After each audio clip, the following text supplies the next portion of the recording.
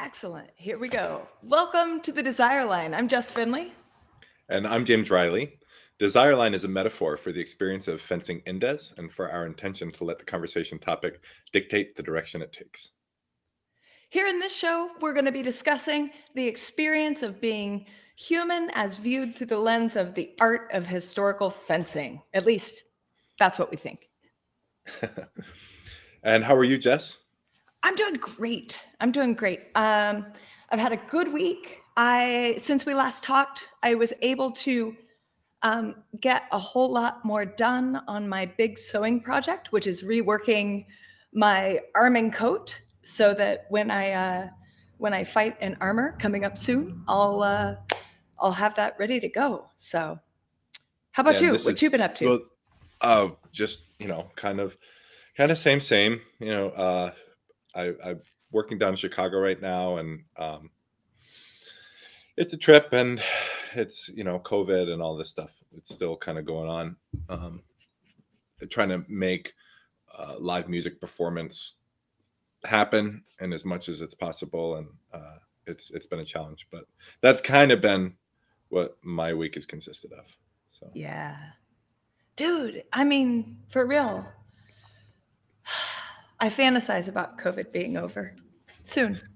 Yeah, I don't know something. I don't know. Anyway, all right, so let's talk about historical fencing. Let's talk about how we might begin to think about historical fencing. Yeah. Well, okay. So last week we talked about story begetting state, right? And I was really thinking about like one of the most pivotal moments for me related to historical fencing where this really like just, was thrown in my face. And so it was at one of the Surfos. I can't remember what year it was. But for whatever reason, that year I was working the table. And Keith Cotter Riley was running the ring. And there were two people fencing. I don't even remember who was fencing. And so this exchange happens between the fencers, like bop, bop, bop, bop, bop. Somebody gets hit. Maybe they both get hit. I don't really remember the specifics of the exchange. But what I remember is me sitting at the table. I have like basically the best view of the action, right? And I see what happens. And I take my pencil and glance down to prepare to mark who I saw win that exchange. And Keith calls the point for the other person and then proceeds to explain the fencing exchange he saw, right? Like he outlines, this is what happened. This person tried this, it went this way, that happened, this person got hit, point them, right? And I was like flabbergasted because I saw completely different intentions from those fencers. And because I had written the story of what they were trying to do, I had seen the result through a different lens and had assumed, one person had the point, one person had the afterglow, or maybe I saw it as a double, or I don't know what it was, right? It doesn't matter. But the point is that like, I've worked with Keith a ton. He's one of the best ring bosses I've ever seen. Our interpretations of fencing are in no way different that we've really run it up into, right? Other than he focuses Meyer and I focus early. But like, I've never had a disagreement with him on fencing. But in that moment, we told completely different stories about that exchange and what each person was trying to do. And that changed what we saw as the result. Mind-blowing. Sure. And that makes me think of, well, a couple of things. One, it really highlights probably, if not the singularly principal issue that we're dealing with in historical fencing or in any kind of fencing, any kind of armed combat training, right? If not the most important, certainly among the most important, which is that any kind of fencing is a simulation, right? And when I say simulation, Oh. what I mean is there's a sense in which like all combat sports are a simulation, right? So like boxing is a simulation, right? It's a simulation of some hypothetical, theoretical street fight, or whatever. Like, I don't know what boxers tell themselves about what they're doing. I think most elite boxers probably tell themselves they're boxing, right? Yeah. But, um, but when we talk about fencing, right, it's written into the DNA of fencing that what we're doing is we're simulating what circumstances would be if the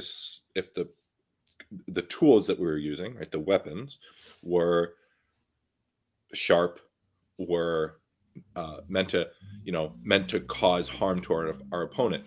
And I don't mean that like we all always need to think about fencing as a sort of approximation of some kind of martial combat. All I mean by that is when we create the rules of our exchanges, we create the shared expectations of what we're doing. We always have to account for what it is we want, or how it is that we want to simulate this sort of theoretical thing, right? Are we just doing it to the touch?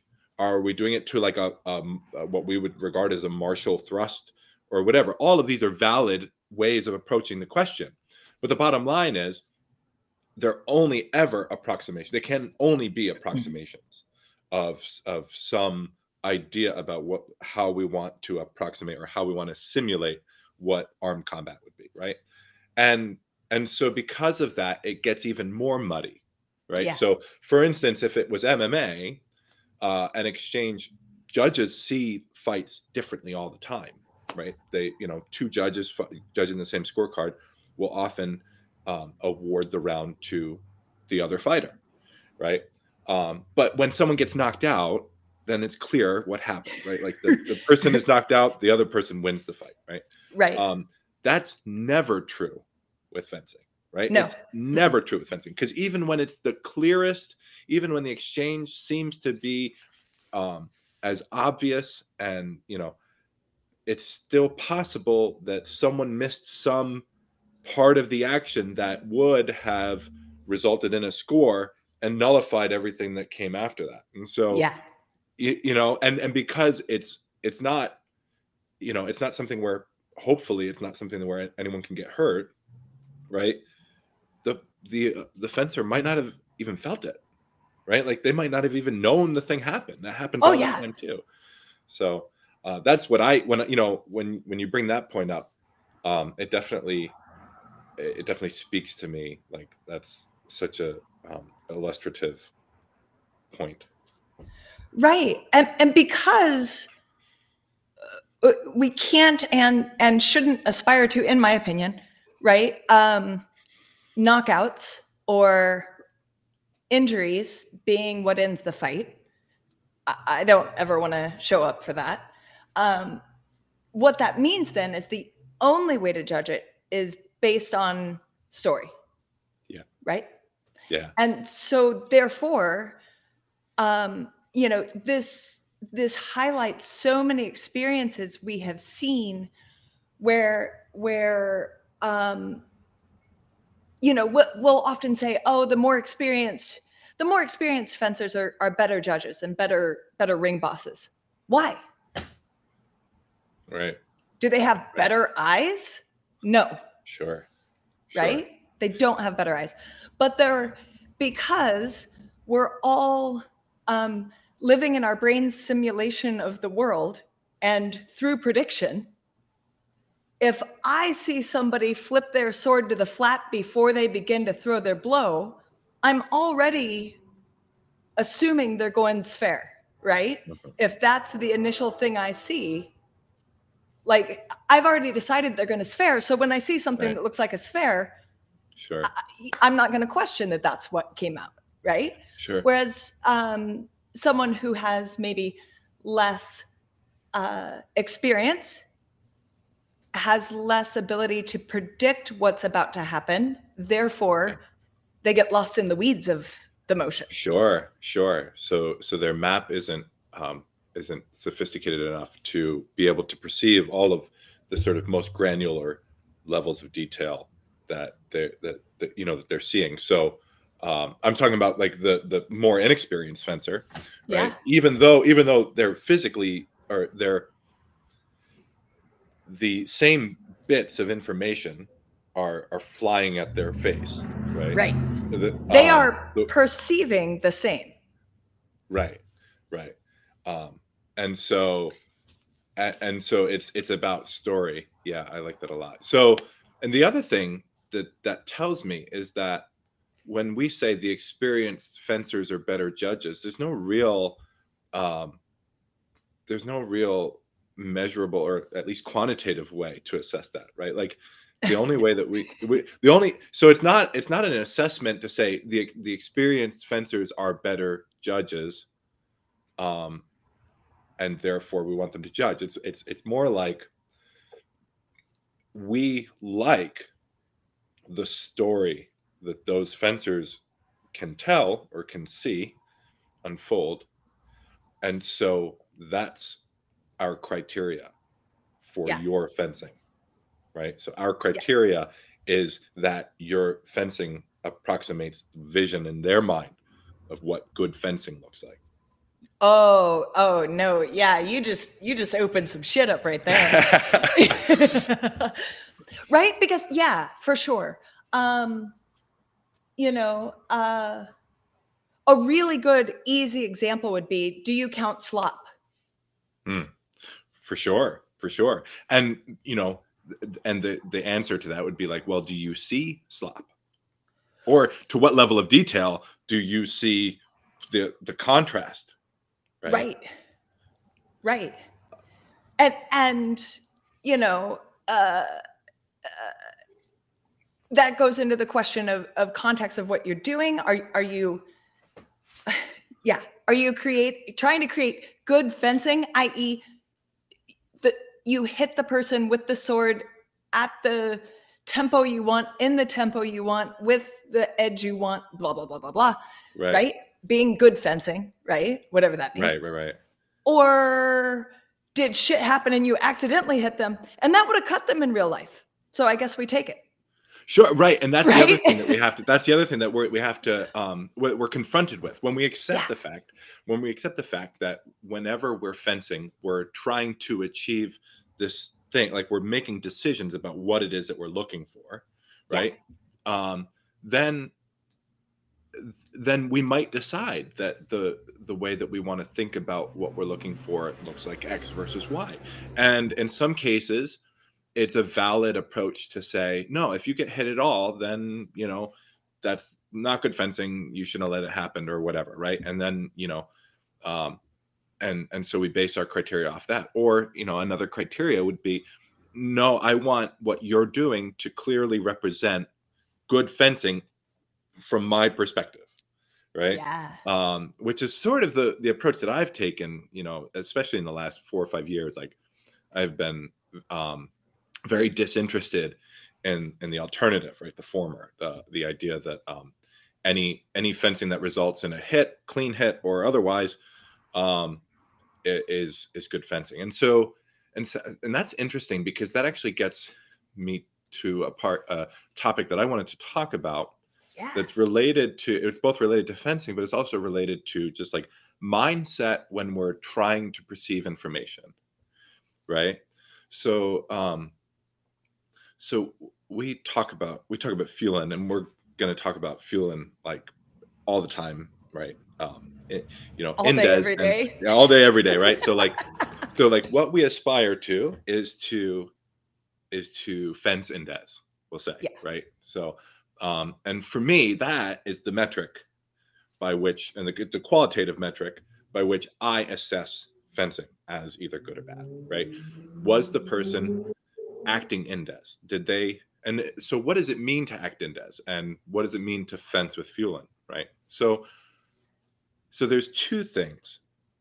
There's two ways that we can treat the Fühlen question, right? So, like one is sort of our ability to perceive our opponent's behavior, and respond within their actions, respond with the correct action, with the correct counteraction, in the correct space of time along the time continuum, right? At the correct speed, etc. Right? So like that would be, and there are all sorts of ways that we can think about that. Like, what does it mean to feel? What does it mean to process data that we're getting using our bodies, using our vision, using our sort of predictive sense of what's happening, right? So there's that aspect of Fühlen. But then there's a separate aspect of Fühlen that I want to unpack a little bit, right? Which is this idea that what we need to work in Des is to be present. Okay. So okay. All right. So like in the Zen sense, like Buddhist. Well, kinda, right? Right. Well, okay. so yeah, no, we can definitely go down that road for sure, right? So right, because like some people would like start throwing in OODA loops right now, or some people would start throwing in Buddhism right now, or some people. So I just like, where are you right. living? Well, so I'll tell you what brought this up. We're teaching class. I was teaching class on Wednesday, and we were doing. I think we began with some footwork stuff, right? Or it's just like a basic blade action along with some footwork, and my student was finding it difficult to maintain their balance throughout the entire action, right? And it was interesting because I felt like I could see what was happening that was causing them to lose their balance, right? Yeah. And what it was they were operating like up here. Okay? So like they were consciously thinking of what their body was doing, but they weren't present in their body. Right? They were like directing their body from above. Yeah. Right? And so, what it required was to be able to sort of operate in a I mean, you brought up Buddhism, right? So like to operate in like in a present way that's sort of like antithetical to the Western model of like spiritual and physical dualism, right? So like in Buddhism, right, we don't contrast like the spiritual and physical realities, right? Right. It's a very Western, right, Greek sort of way of thinking about the world, and that sort of felt like what was happening in that moment is that like they were consciously up here and their body was physically down here, and they were like trying to like direct, and they just weren't all here, right? Yeah. And so when I say present, that's kind of where I'm going with that. Okay. Sort of like, does that make sense? I think so. Yeah. No, and I think a lot of us, because of the way most of us, if you went through American public school, I guess I can't speak to anything else, but that many of us were educated. We were educated to get out of our bodies. Our bodies are meat shells sitting at our desk doing nothing. Yeah. And you need to get out. You need to get out because that's where higher is. Right. Exactly. And where does that come from, right? That has its roots in Western philosophy going like all the way back, or at least, way back. Yeah. Right. For Thanks, sure. Plato. Yeah, really, yeah. He started it. So yeah, and seems a and little early to throw Plato under the bus as a podcast, but I mean, why not? We'll come back and love him later. I might. A little bit. Won't. I have my quibbles with. No, that's not true. I like Plato. So all right. So now we've got that part of Fühlen, right? Which for me is like this idea that we're trying to synergize like mind and spirit. If we're even going to make that, if we're going to approach it from that dualistic perspective, that we're trying to synergize body and spirit, right? Is this the embodiment idea that we talked about? Well, I don't know. I mean, so embodiment is a tricky concept because it means a lot of things for a lot of different people, right? And especially in historical fencing, do you mean anthropological embodiment, right? Or do you just mean sort of embodiment of your sort of, do you mean what I'm talking about, right? Like, I think I mean what you're talking about. I think so too, and I hope so, because that's the way that I would use the term. That's sort of what I would strive for, at least, in terms of Fühlen. Yeah. Right. Is to try and be aware with more than just, my mind looking down and directing my meat shell. Right. So there's that, right? But then the other thing about being present, and the reason that we don't want to be up in the clouds looking down at what we're experiencing is because that takes time, right? That takes processing power, that we have to translate and then retranslate, and all of that, you're losing your ability to tether yourself to things as they're happening. Yeah. Right. And so that gets me to, like, or that's sort of where I'm at with Fühlen. It's just this idea that we're able to perceive things as they're happening and work within them. Right. And go ahead. Dude, everything you're saying is reminding me of taking horsemanship lessons. And like, here's what happens. Here's what I experience. Because I'm still so new at that. It's easy for me to do what you're talking about. So Sure. I can describe it like from a newbie experience, which is whatever. I'm riding the horse is trotting, or whatever. I ask the horse to trot, right? And so it starts and I'm like, yeah, we're trotting. And then I'm like, where are my feet? Aren't my feet supposed to be in this position here? Because that's what's good. Oh shit. And then the trot is all fucked up. Right? Because I went from I am here in the rhythm to where are my pieces? And I start messing with my pieces, and then everything's gone. And it happens like that. But it is that sense of, here I am. Oh, wait a minute. And then it's gone. Yeah, exactly. You lose it because you need that connection to stay with it, right? So it's like you get distracted, but I want to be clear about what the distraction is, right? Because when we think of like getting distracted, so let's say you get distracted in a fencing bout. If I tell a brand new fencer, like, hey, don't get distracted, right? Then they'll, it's possible that the way that they interpret that is, don't focus on what's going on over there with those other people. Don't focus on what's going on outside or what I have coming up later today. Yeah. Right. And what I'm really saying is, no, don't focus on the bout.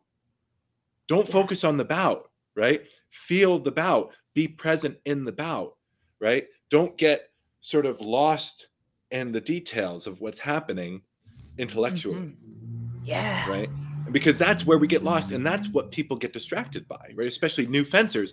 They're thinking about the bout. How could they not? They've got swords coming at them, and right? Yeah. And you're thinking about your horse, right? It's not like you're all of a sudden worried about like who's going to pick up the kids or whatever. Like you're there, you're present, right? Except that you're not. Right? Because you get lost in the storytelling. Yeah. Right. That's really interesting. Because you're trying to write the story of what's happening.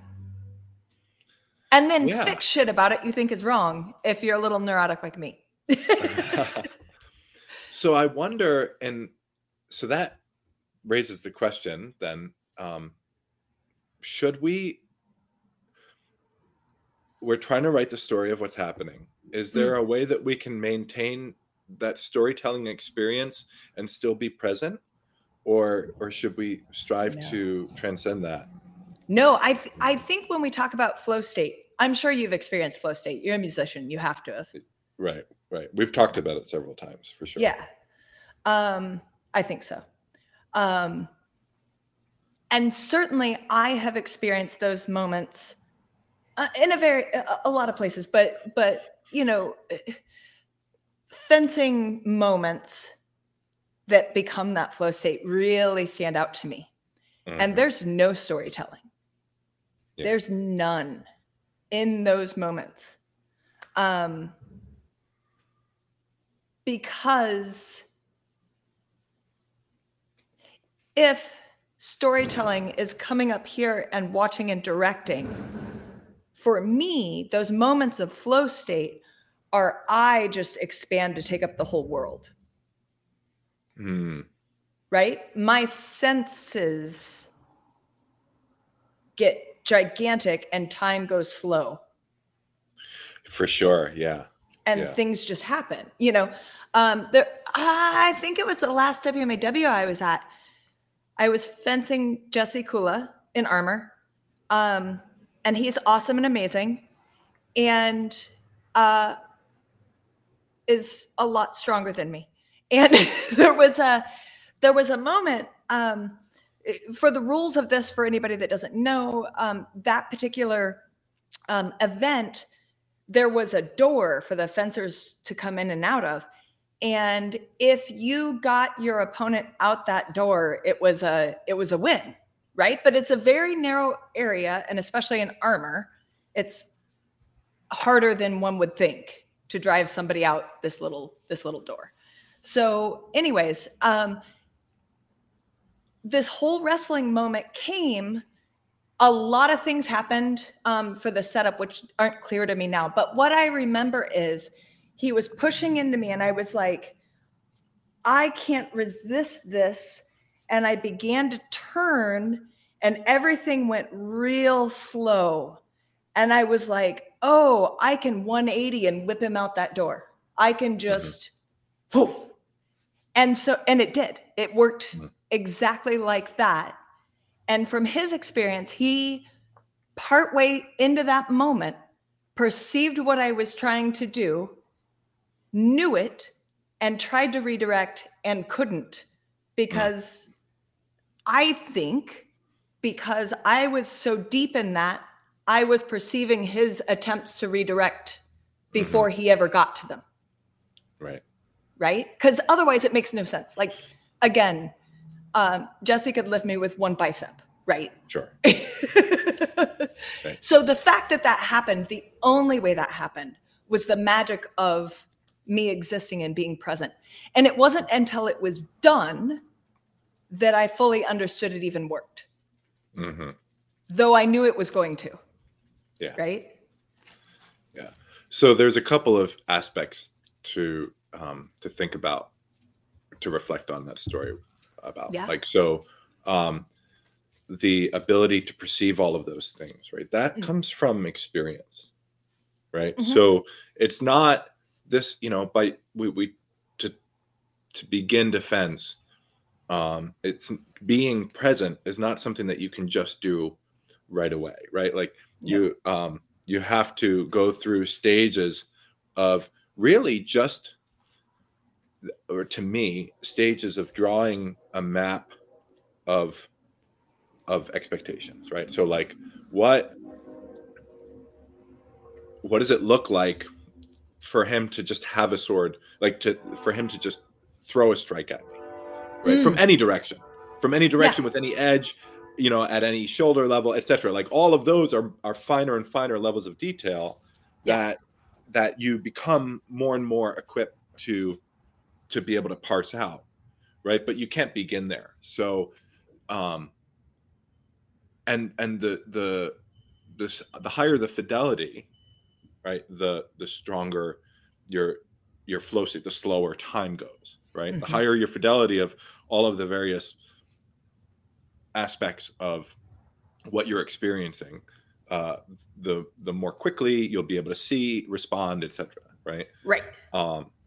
And so that's one thing. The other thing that we haven't really talked about, but the reason that I had brought it up, based on your initial story of Story Begets State, right? Right. And sort of like how those two fencers, how we're able to perceive information, how we're able to perceive things that are happening. It's not just that we need to take ourselves out of the clouds and put ourselves in our bodies, right? But we need to be able to relax, right? Yeah. So relaxation to me is probably the fundamental basis for all Fühlen. Okay, is the ability to relax, and the reason, or what I mean by relax, because I don't mean like relax could just mean like you flop, like you lose all muscular control and you just land on the floor, right? Like that could be relaxing. I'm So just going to obviously sleep here in Vom Tog. I'm just going to chill out.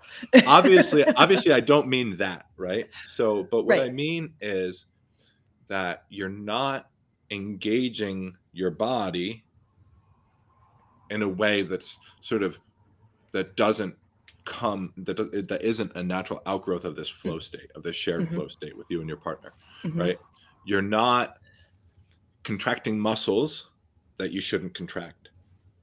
Right. So part of that Like- is learning. Go ahead. Yeah, I was going to say like a wrestler getting stuck in stiff arming, right? Exactly. Right. Like if you're pushing somebody and you're shaking, I got to keep them. You can't feel a damn thing other than you Right. pushing. That's all you can feel. Right. Yeah. Exactly. And I talk about this, when two fencers, we've all been stuck there, right? And we're in a bind and we're contesting the bind, right? Right.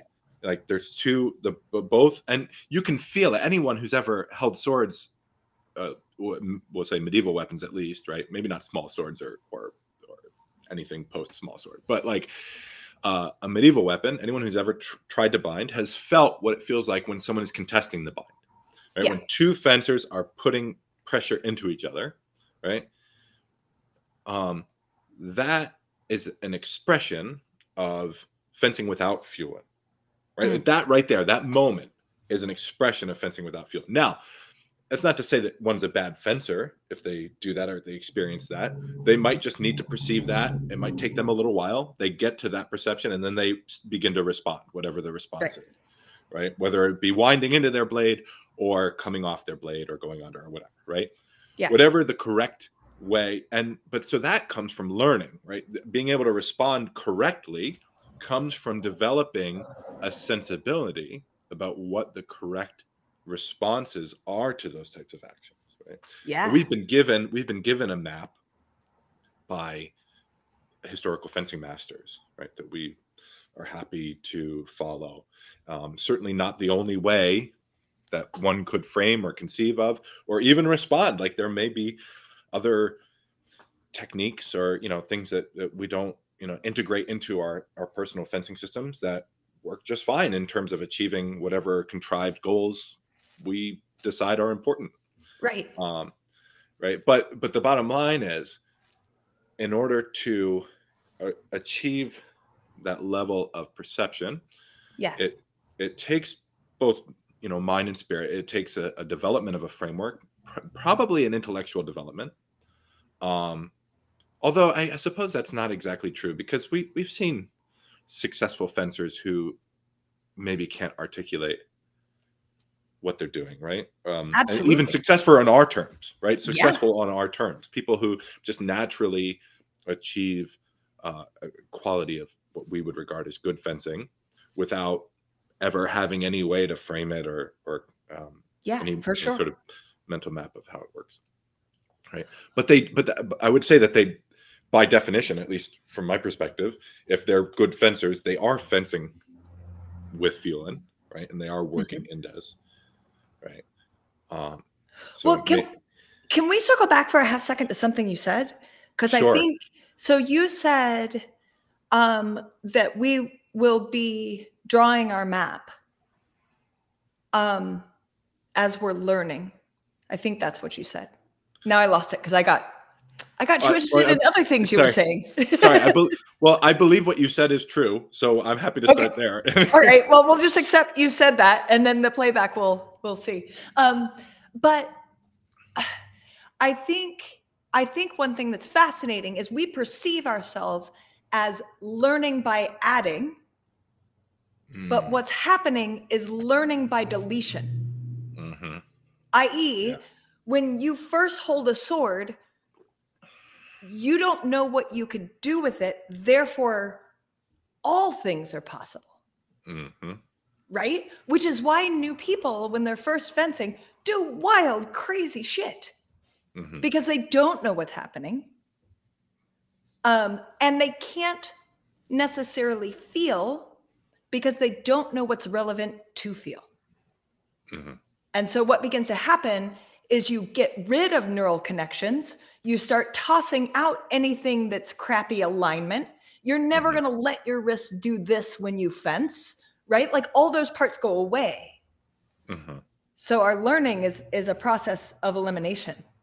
Yeah, no, I think that's great. I think that's great. Which is creepy. Yeah. Yeah, sure. So we're talking about feeling, we're talking about relaxation. Yeah. So, and what is relaxation? Relaxation is sort of this idea that we're going to sort of withhold the use of our internal processing power, right? Like my CPU, right? Mm-hmm. For these very specific things, Right. right? Like I'm looking for these very specific and a small number, and we want it to be as small as can be while still being sort of comprehensive, right? And robust. We want it to, like, we want the number of options to choose from to be exactly as, this is just elegance, right? This is in computer programming. It's like, we don't want lots of lines of code if one line of code will do the job, right? Sure. And then we want to use all of our processing power to just kind of be in the moment and feel and perceive those things, right? But we also still want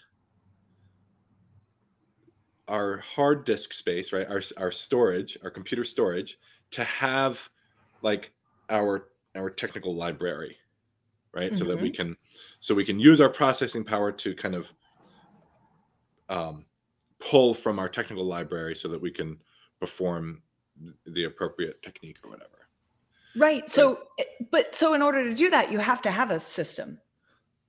Right. Whether it be articulated or not, you need Correct. something. Without, yeah, exactly. If it's literally just random, right? Then it would appear that way, right? Like we would know. It would be like me playing chess. Or me, right? Yeah. But so then what interests me about this conversation is that Fühlen, being present, right, that exists beyond just being involved in like a physical conflict, right?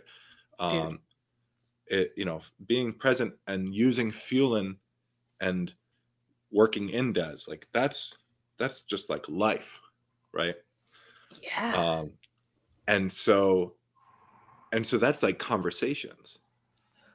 Right.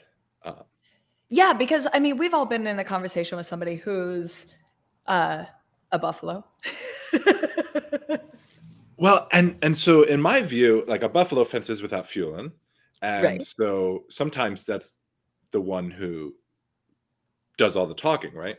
Yeah. But also a buffalo couldn't be a buffalo can just be perpetually weak, right? You can fence without Fühlen and just be weak all the time. You don't have to be strong all the time to not fence with Fühlen, right? And so we've all been in conversations with those people too. Yeah. Right. Yeah. And sometimes it's hard to know whether or not the person just is totally there but doesn't have anything to say, Right. or if they're there but not engaged, right? So Right. But yeah. Go ahead.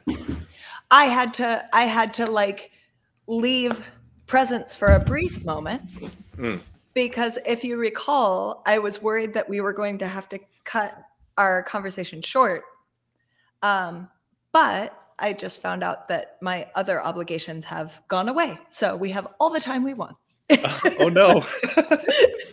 So anyways, that distracted me momentarily and I lost the plot.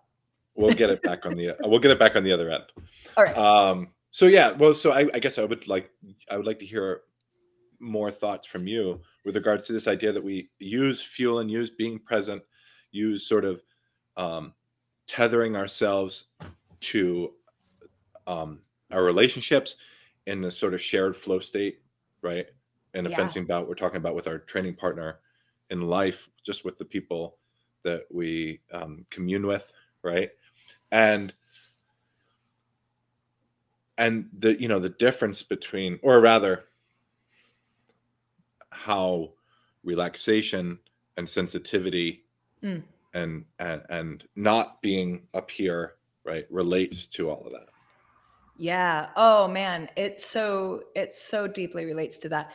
So relaxation is an interesting, like that's an interesting perspective. I don't disagree that you have to have that. But I think for many people, maybe not all, but for many people, a requirement to achieve relaxation is an assuredness of safety. And that's tricky to get in a combat sport, isn't it? Right? So how does one develop that? And so that's the piece that to me really expands out to the rest of your lived experience. Right? Because your sense of safety depends a little bit on the people you're around, but mostly about your story about the people you're around. For sure. Right? So, I mean, all of this becomes, dude, there's a lot to dig in on. Yeah, so if we're going to focus back on not fencing and on taking Fühlen and Indes into our daily life, right? I think seeking a state of relaxation is in part getting control well, okay, maybe that's a poor choice of words, but we'll stay with it.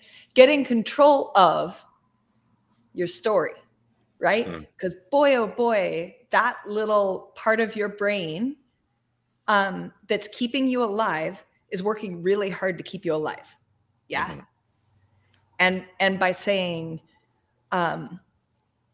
let's project onto this person what you think is happening inside them so that you can predict what they're going to do so that you can stay alive. Yeah. And so our brain's going to be just going at that, right? And sometimes we develop a sense of safety with the people in our lives to the extent that that part can chill. Yeah. Until it's challenged, which it will be because we're all human and we fuck up. Well, right. Well, but, or rather, you know, maybe to kind of stick with this metaphor, like, or, you know, we're looking for stability, not even metaphor. It's just like we're, you know, a way of framing it. We're looking for stability. We're looking for the ability to reliably predict how our behavior, what the consequences of our behavior. Right. And so when the easier it is for us to reliably predict the consequences of our behavior, I imagine the safer we will feel. Right. And when we feel blindsided, that's when we lose our sense of safety. Right. See, and that comes back to prediction. That's all prediction. Right. That's, I don't know. When I say to you, James, I really hate Ford trucks, right? My assumption is you don't give a shit about Ford trucks, right? Yeah. And that's perfectly safe to express that opinion to you, James, right? Sure. Maybe it would upset my dad a lot. Right? And so making those assumptions and predictions is going to dictate what I verbally offer to you in the succession of our conversation. Right. And I think as we, And so what happens when we lose that, right? What happens when we were confident that our behavior, when we were confident that our behavior was going to result in particular uh, outcomes, Right. and then we get taken aback when we find that we've screwed up. Yeah. And sometimes we put that on ourselves, and other times we put that on the circumstances or other people. And I'm actually interested. I would be interested to go down that road at some point. Like, I'm not sure I'm ready now, because this is like the first time I'm thinking about that. Okay. Right? But I would say that in general, regardless of who we attribute or assign sort of responsibility to, or what we assign responsibility to, it definitely makes us feel more guarded. Sure. And what is more guarded, right? More guarded is stiff arming, right? More guarded is engaging our muscles in ways that maybe aren't appropriate for a flow state. Right. Right. Right. Um, It also means that we aren't offering as much. mm-hmm, Yeah. mm-hmm, To put it in terms of fencing, sometimes fencers aren't comfortable and don't offer much, and it's therefore kind of boring to fence them. yeah. Yeah. Because there's that lack of play, right? Yeah. Yes. So let's talk about that. So we were, so last week you hinted at this sort of polyvagal deep dive that you were taking. And I'd like to hear more about what your thoughts on that framework are. Oh yeah, the framework's really cool. Really cool. I'll have to just put a link in the description with regards to this little diagram I'm going to reference, because I honestly don't remember who created it, and that's trash. But anyways, I'll put the link. But there's kind of this thought about like that there are these states of being, meaning the way our brains are acting in the moment, right? And you can kind of have this sense of safety, right? Which is also where like our primary socialization is going to happen, right? You don't socialize with a bear, right? So there's kind of that, and that's a place where a lot of comfort is. This is the relaxation you're referencing, probably, right? And then of course we have fight or flight, which most everybody's super familiar with, and this is a very activated phase, where you're going to be doing something because of a perceived threat. And then there's kind of shutdown, which is you're not going to do anything because of a perceived threat, right? And that can be because it all just literally becomes too much and we play dead. Is the easiest way to think about it, right? And I'm totally not an expert on this, so this is just what I've taken in so far, right? So anybody that is an expert and is trained in this, sorry. But then there are these kind of mixed state ideas, right? And so play would be mixing, and I think this is the most important one for today, is play is mixing safety with the activation of fight flight, right? Which is why fencing can be so freaking thrilling, right? Because it is safe, and it is socialization, and it is exploration, but there's just enough danger to like get you going, right? Sure. And maybe play is giving us a safe way to experience being blindsided. Yeah. Okay, so you were talking about responsibility and you wanted to think about that, and that's fine. And I think we should think about it before we discuss. But I think the important part is if you are blindsided because something you didn't expect happened, the consequences have to not be catastrophic for you to stay in safety. Mm-hmm. And therefore be in a place of learning. Mm-hmm. If the consequences are catastrophic, you're probably going to shut down. Mm-hmm. Or drop to full right. really fight time. Right. And that this reminds me of trauma and how we, just to sort of draw out the extremes, right? So, Yeah. and lots of trauma, things are so maybe we survived it, right? Maybe we enter into fight or flight. Maybe just we survived it because the circumstances were catastrophic but not deadly, right?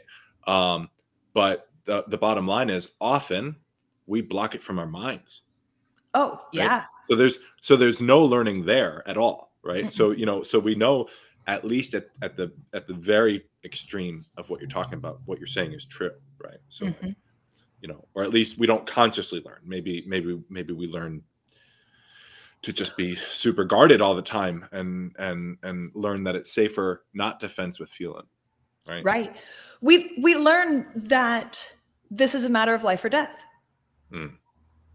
I must not get there or else, right? Yeah. And so the ways you choose not to get there are innumerable, right? Yeah, it might be sure. You choose to let's go back to trucks because it's so ridiculous. It can't possibly reflect on anyone's real problematic situations. But you get a bunch of hate comments in the what's wrong with Fords? God, podcast is so stupid. Yeah, right. But like if I were to offhandedly make what to me was a lighthearted, playful joke about trucks, about Fords, and you were like, for real, like our friendship might be off now. I am so offended. And not only am I so offended, but I now am going to tell you you're a bad person because you brought that up in the first place. And you should carry shame and regret for what you did until you make it up to me. Right? I would, our relationship for me would immediately, irrevocably change. For sure. And I might never be able to let you back in. Well, I'll tell you right now, that is 1,000% true in my life. Like I've experienced that. Right. Yeah. Recently. We've all probably experienced it or whatever. We could all look back at our life and point to instances of where that may or may not be true. But I can point at very specific instances in my life that come fairly recently where people just overwhelmed me with a reaction that I wasn't expecting for whatever reason. Yeah. And it made it so that I will forever be guarded. In fact, I won't. It's going to be. I can't envision a world in which I won't be just so protected, so guarded that I could enter into that safe place with this person again or whatever. Right. With that experience again. And so it's interesting that the term play, I love that. I love the term play because I've done a lot of martial arts in practice. Yeah. Right. And fencing, for whatever reason, is probably the only one that that it's enculturated to conceive of so much of what we do as play, right? Yeah. So for whatever reason, the historical fencing community look at our training as play. Yeah. Right? Like we call it play. We say free play. We don't, some people use sparring a lot, right? But even if we take it deadly seriously. Yeah. We call it play. Yeah, we do. And we're conscious. And I don't know if we're conscious of it. Certainly not all of us are familiar with polyvagal theory, but right. But I think that it's apt to describe, imagine if there was real danger in our fencing exchanges, right? Sometimes there is. Then sometimes there is. But when there isn't, it gives us an opportunity to learn. It gives us an opportunity to sort of become more present, allow Right. ourselves to be blindsided in a way that we can reflect on. Yeah. And Right? Because so this is I'm sorry to interrupt. Oh my God. No, But please, I want more. you just hit me so hard. 'Cause like there are times like I can picture moments. What immediately came to mind was fencing Jake Norwood, and like we were fencing with Messers, and we happened to be in historical clothes and no masks, so it was clearly play. It had to be play, Mm-hmm. right? Because no masks, you can't get real. Mm-hmm. But anyway, so we're fencing and we're screwing around and we're having a great time. And whenever one of us would hit the other one with something surprising, it would be peals of laughter out of whoever got hit. Mm. Right? Mm-hmm. That was surprising and brilliant in the way that a witty joke is surprising and brilliant and tickles you and amuses you and fills you with joy. And you're like, damn, that was amazing. All right, let's try. Mm-hmm. Let's see if one of us can surprise the other one again. Right. Like playing peekaboo with a baby. Oh shit, there you are again. Yeah. It's amazing. So fun, right? But there are times where you get blindsided in the negative sense. When you're fencing somebody and they take your face off, and you never saw it coming, and it concussed you, and or whatever, there was a catastrophic outcome. Right.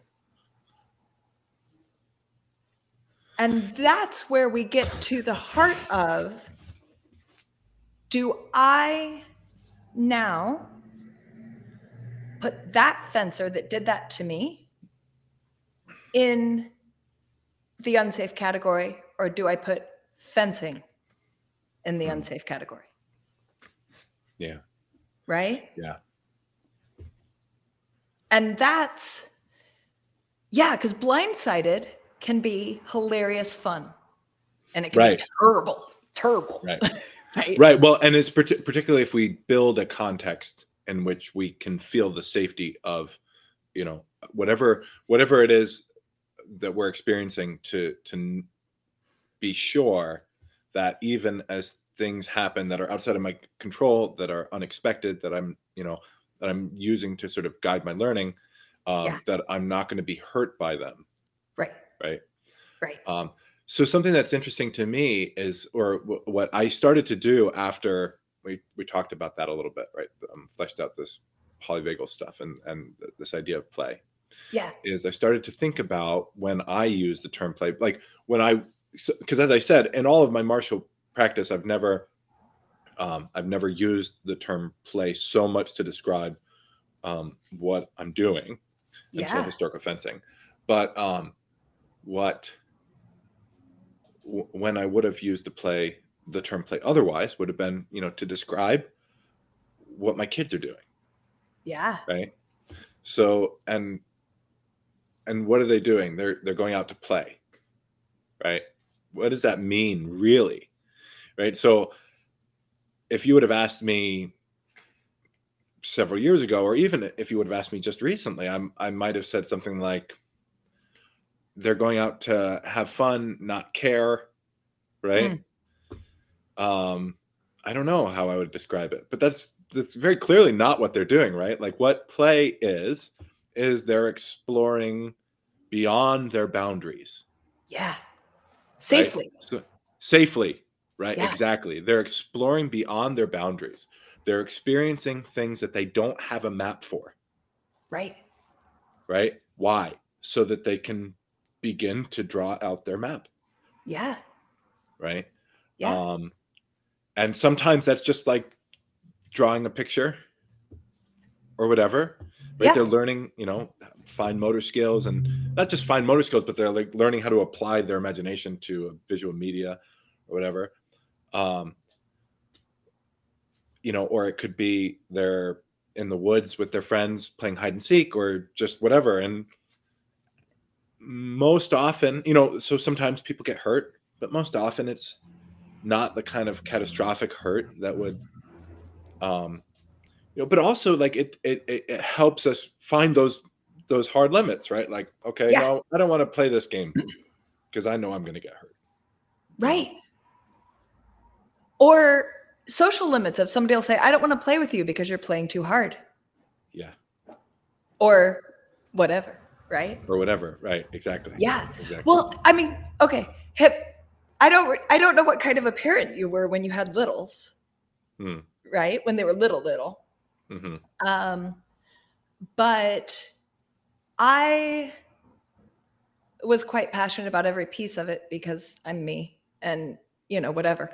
And so I got weirdly passionate about playground design. That's awesome. When I had an 18-month-old running around, right? And so, we can all look at like those vintage pictures of like a freaking concrete, and there's like a terrible metal structure, and there's kids hanging like a foot, or a story up in the air, and you're like, oh my God, how did they all not die? Right. Meanwhile, now we have very safe playgrounds that are empty. So what happened is we took away the ability to have risk, right? Right. We build these safe playgrounds for 7-year-olds who are more than physically big enough and mentally big enough to determine their own safety. They will self-limit. They will only climb as high as they feel comfortable, right? But now we made it safe, and it goes up real high, and they go through the bars and face plant on the ground, right? Because there's this perception of safety that isn't real. And so then they take insane risks and do nutso stuff, or they never even show up to it because it isn't fun. Right. So it's like, if there were only dangerous ways to get high, you wouldn't have to stand over your 18-month-old and micromanage everything they do.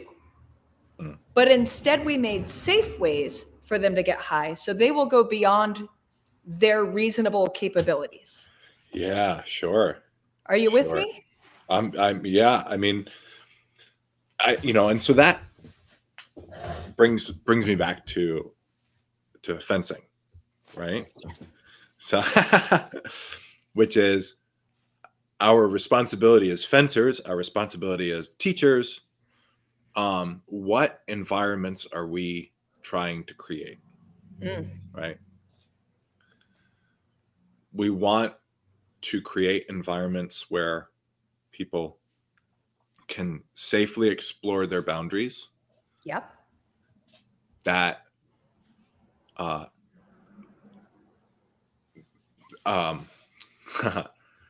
it just dawned on me, we haven't even, so we're already talking about like safety gear and right? No, we're not. Okay. You could take this down that road, right? Like you could take this down that road. We could be talking about the perception of safety created by putting something on your body, right? Yeah. And we all know where that conversation leads. So let's just assume it done. Right? We'll point you to a number of threads on the internet if you've never thought about this. Right. So, but yeah, so like, how do we create contexts? How do we create shared expectations amongst fencers that gives them a safe way to explore beyond their boundaries, beyond our boundaries, right? And should we always be concerned about exploring beyond our boundaries? Should we ever allow ourselves or allow ourselves to put others into the deep end of the pool, right? Oh boy. I mean, it takes Fühlen to know, yeah? Sure. Yeah, that's right. There's an art. There is an Yeah, art to knowing, teaching and learning is its own art, yeah, right? To knowing what I need, right? Do I need to be in the deep end of the pool? In a sense, is it a deep end of the pool at all, right? Is in a sense, if I know that's what I need, then isn't that just sort of on the periphery of my boundaries, right? Or I don't exactly. know. Exactly. Right. And like, certainly, I've had people come to train with me that I have encouraged to go to other clubs that I thought would give them what they wanted to explore. Mm, That I could say, I'm not capable of giving you what you want to explore due to the limits of my ability to teach.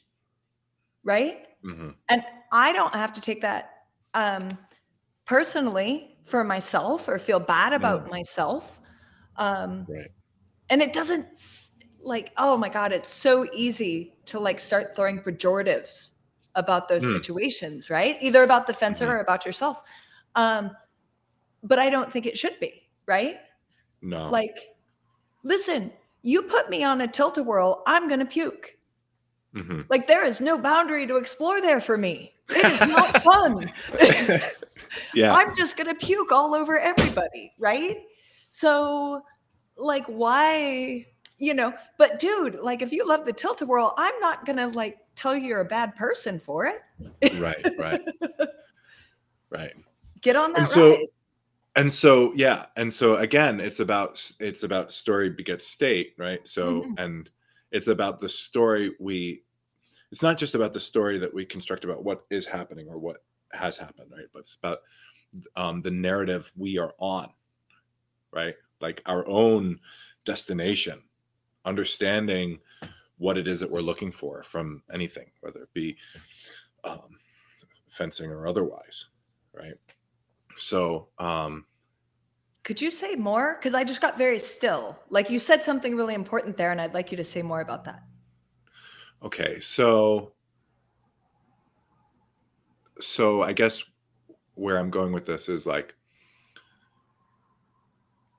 it could. All right, so just in fencing, right? We're all doing this. We have various ways of thinking about what we're doing. Yeah.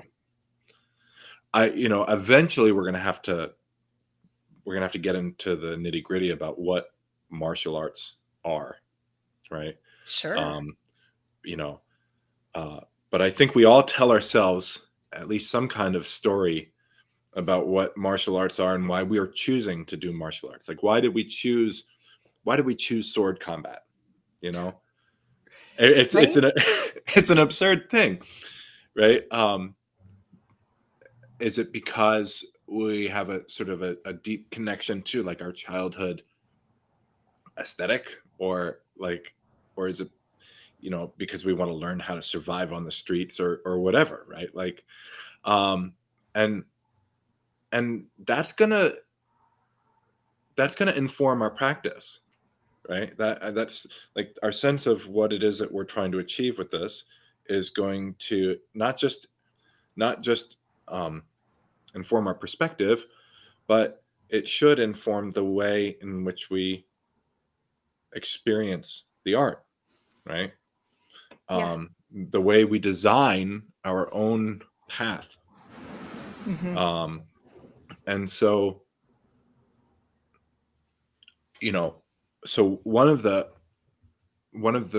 things that we're kind of contending with is this idea of community, Sure. right? So we exist in this community of historical fencers, and what does it mean to be a part of it, right? Mm. Is historical fencing playing with swords? Is it competing in tournaments? Is it looking at sources? Is it having a narrative in which you are a swordsman or a swordswoman? Right. Um, is it, and so given your own narrative about what it is that you're doing with this is the community, right? The community may be closed off to you, right? Yeah. And so you may have to sort of, I mean, and so is it a symbiotic relationship that we're in with the community? Do we, it certainly is, right? But at what point do we have to just accept that maybe we share dissimilar perspectives or outlooks? And go ahead. Well, I think that that's a macro version of, me sending somebody to train somewhere else. Mm-hmm. Right? So in order to fence, you have to have community, because otherwise you're just doing solo drills in your backyard. Right. Well, and yeah, right. Which is cool. Like, no shade. Right. But in order to find Fühlen, you have to have somebody to find it with. So by default, there becomes a community. But there is all the levels. There is the community that you create with who you're fencing with right in that moment. There is the community that you create within the club that you typically train in. And then it can become regional and worldwide, right? And so, yeah. So there are decision points where you can say, my engagement stops at this circle, and everything outside that circle is not of interest to me.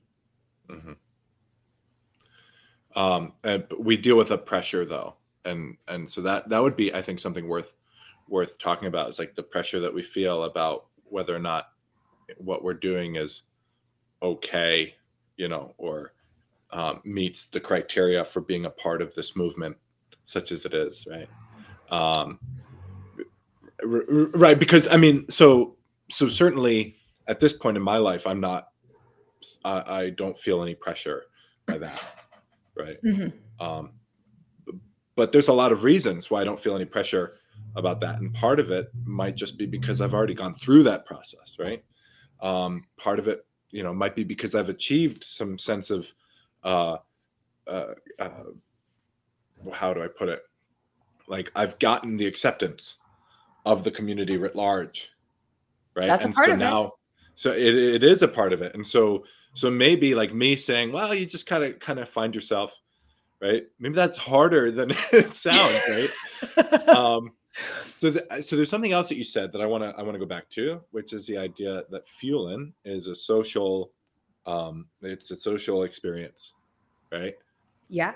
Well, or you're dealing with external. So Fühlen is always going to be like external and internal, right? So like we're trying to process external data, right? But I think you take it a step beyond that in a sort of more fundamental way. You take it a step beyond that when you say like the external data that we're getting is someone else's sort of personhood, right? Like someone else. It's another human whom we are trying to get inside of. We're trying to get in the pocket of, or trying to get, in the experience of. Yeah. Because it's not,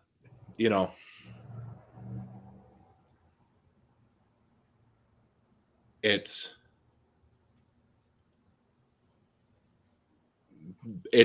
partly it's their spirit that guides their behavior. Sure. Right? And so in order for us to be able to learn to predict what we can expect from another person, we have to, like, in a very, very deep and visceral way, like meld with them, right? We have to hopefully. Right. Commune. Well, or not. We could just, we could just flail, right? Right. But that, so like, winning about, right? But for me, it's about achieving this sort of flow state, the shared flow state. Yeah. Right. So like, what fencing is for me, as in fencing as in life, right, is like achieving this sort of shared flow state that comes from my humanity and that of my training partner. Right. This is social process. Yeah. Right. where I don't just feel, I'm not just feeling physically, I'm not just feeling someone else's meat shell, Right. right? Right. But I'm feeling all of their humanity, Mm. you know. And actually, this reminds me of something we were talking about, art and science, and how like we're using science to inform our art, Yeah. but we don't. But science doesn't govern our art, right? Right. And why is that? And the reason that science doesn't govern our art is because humans are more complicated than science, right? The decision making process for a human is not bound by science. And so our art in entering into an exchange with another person can't be dependent on them making what we call like, rational decisions. Sometimes the correct art, the correct application of art is something that's not particularly scientific. Absolutely. And even more so, or more to me more pointedly, we aren't robots. We aren't a series of if then statements. Mm-hmm. And a lot like that metaphor for thinking has become so dominant and powerful in American culture, at least, that it blinds us to what is actually freaking happening. Mm-hmm. Mm-hmm. Because we're demanding that this if then statement works out the way it was written, with and so therefore we are predicting it will, so therefore we are looking to see it happen, and therefore we're stiff arming and not actually Being feeling present. anything outside our own wishful thinking. I'll put it that way. Yeah. Yeah. Right? Right. Because I mean, we all think so differently. And the one thing sure. we definitely know is that we don't know what the other person's thinking. No. We're No, predicting we have, like mad, but we have no sure. clue.